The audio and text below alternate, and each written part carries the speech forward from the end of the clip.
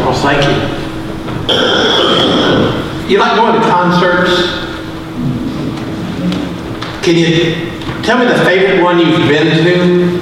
And it doesn't have to be a sacred music. As a kid, I really enjoyed the Village People, but that was a long time ago. I like that. Jeannie and I were talking about going to the James Taylor concert in college, and I loved James Taylor. Yes, ma'am. Elvis Presley when I was 13. Elvis Presley. Anybody else see Elvis? My goodness, several in here saw Elvis. That is fascinating. You saw the Beatles. Oh my goodness.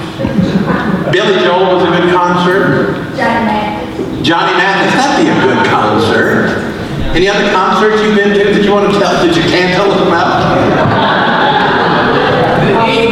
The Eagles, that'd be good. So, there was one, and I can't remember who it was recently that was going to be in Atlanta. That was been a couple of years ago. But tickets were really expensive, and part of me thinks, well, I could buy the new CD, and I'm cheap. I can be tight about things like that. Sometimes tickets are a little expensive. The Chicago Cubs just won the World Series. Kingston Trio. The Kingston Trio. That would have been a good one once upon a time.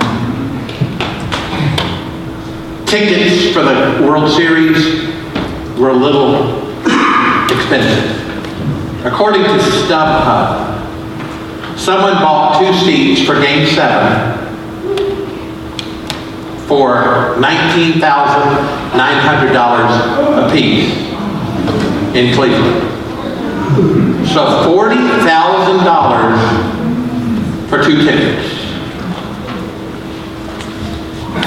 Someone paid $49,500 for a courtside ticket to Game 7 of the NBA Championship when Cleveland beat Golden State.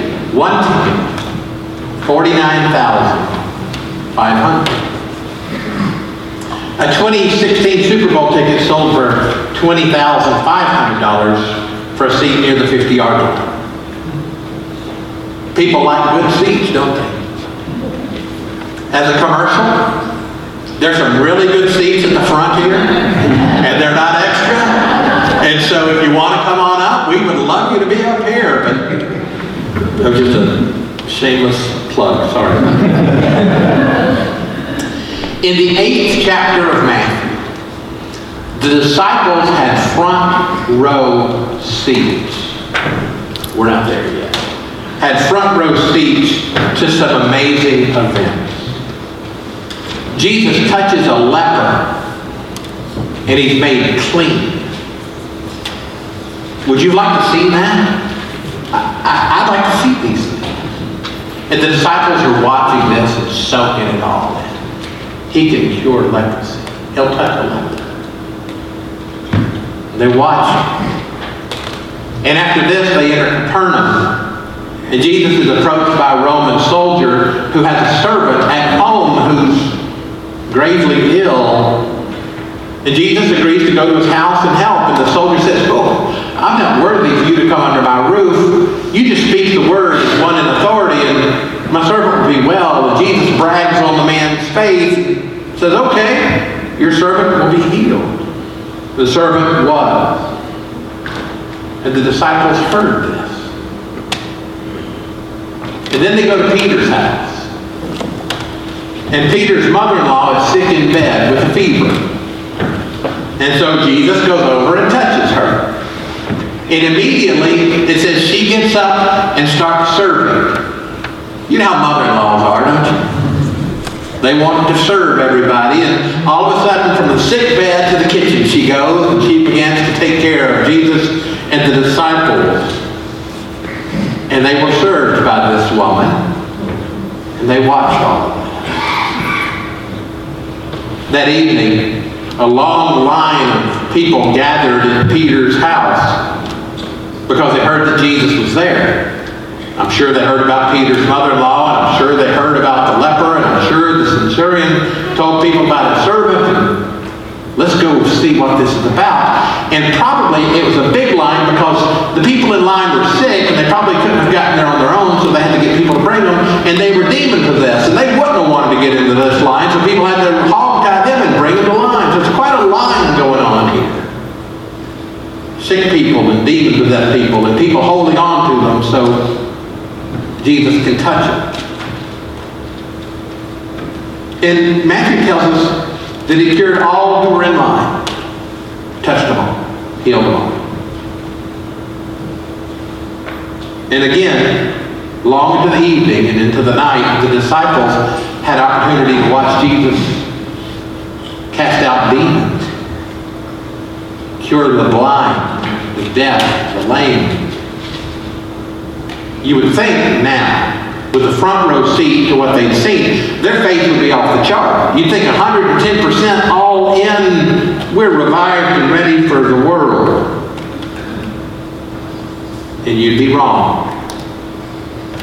Matthew chapter 8, beginning of verse 23, we pick up the story not 24 hours after all of these events. And when he got into the boat, his disciples followed him. The same disciples that had seen all that I just told you about, because Matthew told me about it. A windstorm arose on the sea, so great that the boat was being swamped by the waves, but Jesus was asleep. And they woke him up, saying, "Lord, save us, we're perishing." And he said to them, "Why are you afraid, you of little faith?" Then he got up and rebuked the wind and the sea, and then came a dead calm. Today we're going to continue our study in the full armor of God. The disciples are a perfect example of what we need to do every day. And we've gotten to verse 16 of Ephesians chapter 6, and it says this: "With all these, take the shield of faith, with which you will be able to quench all the flaming arrows of the evil one." If you've been with us the past several weeks thus far, we've looked at the belt of truth and the breastplate of righteousness and the shoes of peace. And so verse 16 says, along with these things, take the shield of faith. Why? To quench the flaming arrows of the evil one. The Roman soldiers carried different types of shields. They would carry a round one with straps on it. It was metal. When they got into some combat, or gladiators would use them. You've seen enough movies to have seen those. But this shield is not that type of shield. It's a particular word for a huge shield.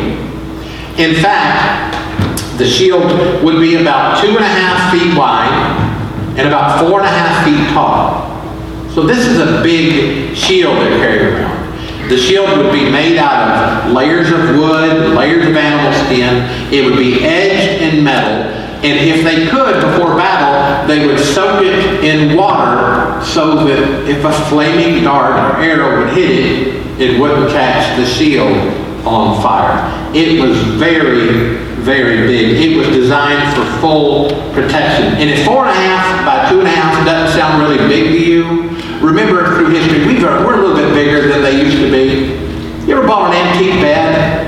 Your feet hang off the end of it? Have you ever gone to a museum and looked at armor and noticed how small it is? We have over the years gotten much bigger. So this 4.5 by 2.5 shield would be for total coverage.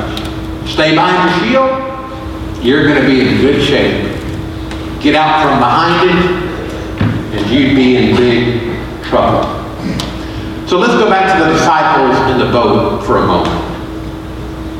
After all they had seen, and after all they had heard, they panicked when a storm came.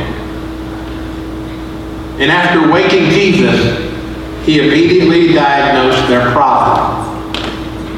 They had too little faith. Oh, you of little faith.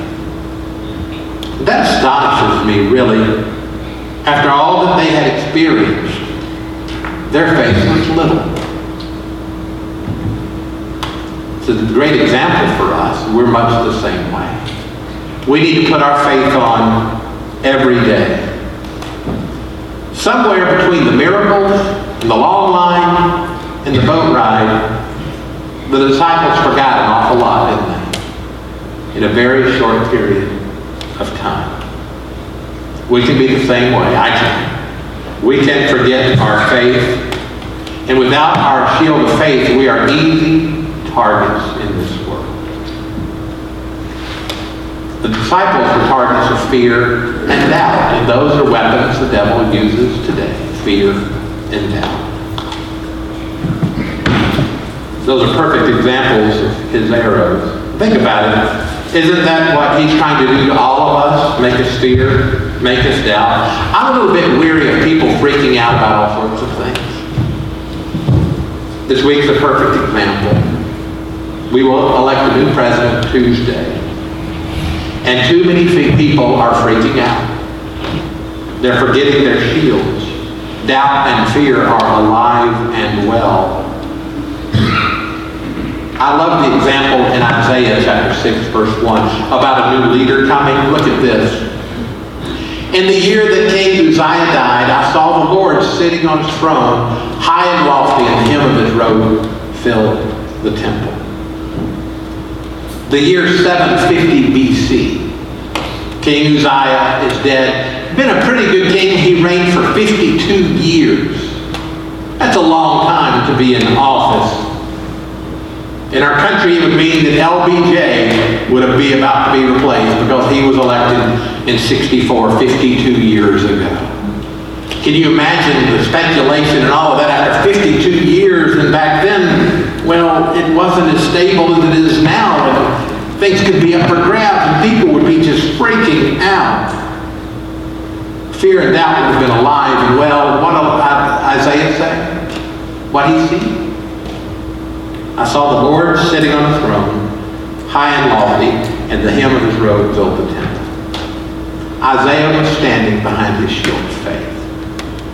Please know that whatever happens Tuesday, or the day after that, or the week after that, or the month after that, or the year after that, that the Lord is still on his throne. So don't freak out. Always put on your shield of faith. This was an unusual week in my life because I spoke to my mother-in-law twice in the same week, and I called her. I don't do that an awful lot. It's Jeannie's mother, and when the phone rings, I hand it to Jeannie. It's your mother. But when she went to the doctor, and there's family history, and the word cancer is used, and the word spreading is used, and surgery is used, and well, I've been praying for her, and I wanted her to know it. And in one of our conversations this week, I said, you know, one of two things is going to happen. You're going to be healed, or you're going to go to heaven. I mean, in a nutshell, that's basically it, isn't it? You're either going to be healed, or you're going to go to heaven. And can you pick one of the... They're both pretty good things, aren't they? Two great options.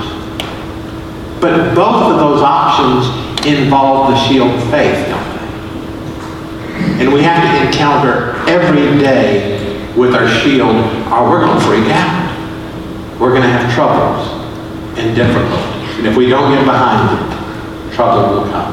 So as a Christian, we always have to keep the faith. Every moment of every day. Because the devil's always firing darts at us, throwing arrows our way. If they're not about fear and doubt, they can be darts of greed, or darts of revenge, or darts of anger, or arrows of lust, or arrows of hatred, or arrows of prejudice, arrows of laziness, darts of depression, darts of pride. We can make a long list of the things that come to attack us, and we need our shields, don't we? So here's a good question. How do we develop and grow our shield of faith? How do we do that? How do we make it bigger? I'm bigger than 4.5. I'm not bigger than 2.5 yet, but I'm bigger than 4.5. How do we make our shields bigger so that we can have total protection? Romans 10:17 tells us this. It says, faith comes from hearing, and hearing from the Word of God. To increase in our faith, we have to spend time in God's Word. Learn His Word. If you're not in the habit of reading Scripture, read it every day. so that you can grow in your faith. That's what does it. And we need to grow in our faith, and we need to have a big shield because we're constantly under attack. Do you know what will happen after Tuesday and everything is said and done and after it is decided? Do you know you're going to still be under attack on Wednesday? And it might be something else. It might be another type of attack or another type of dart. But it's always going to be something. In fact, when we began to study, remember we read verses 10 to 14 of Ephesians 6 to encourage us. Finally, it says, be strong in the Lord and in the strength of His power.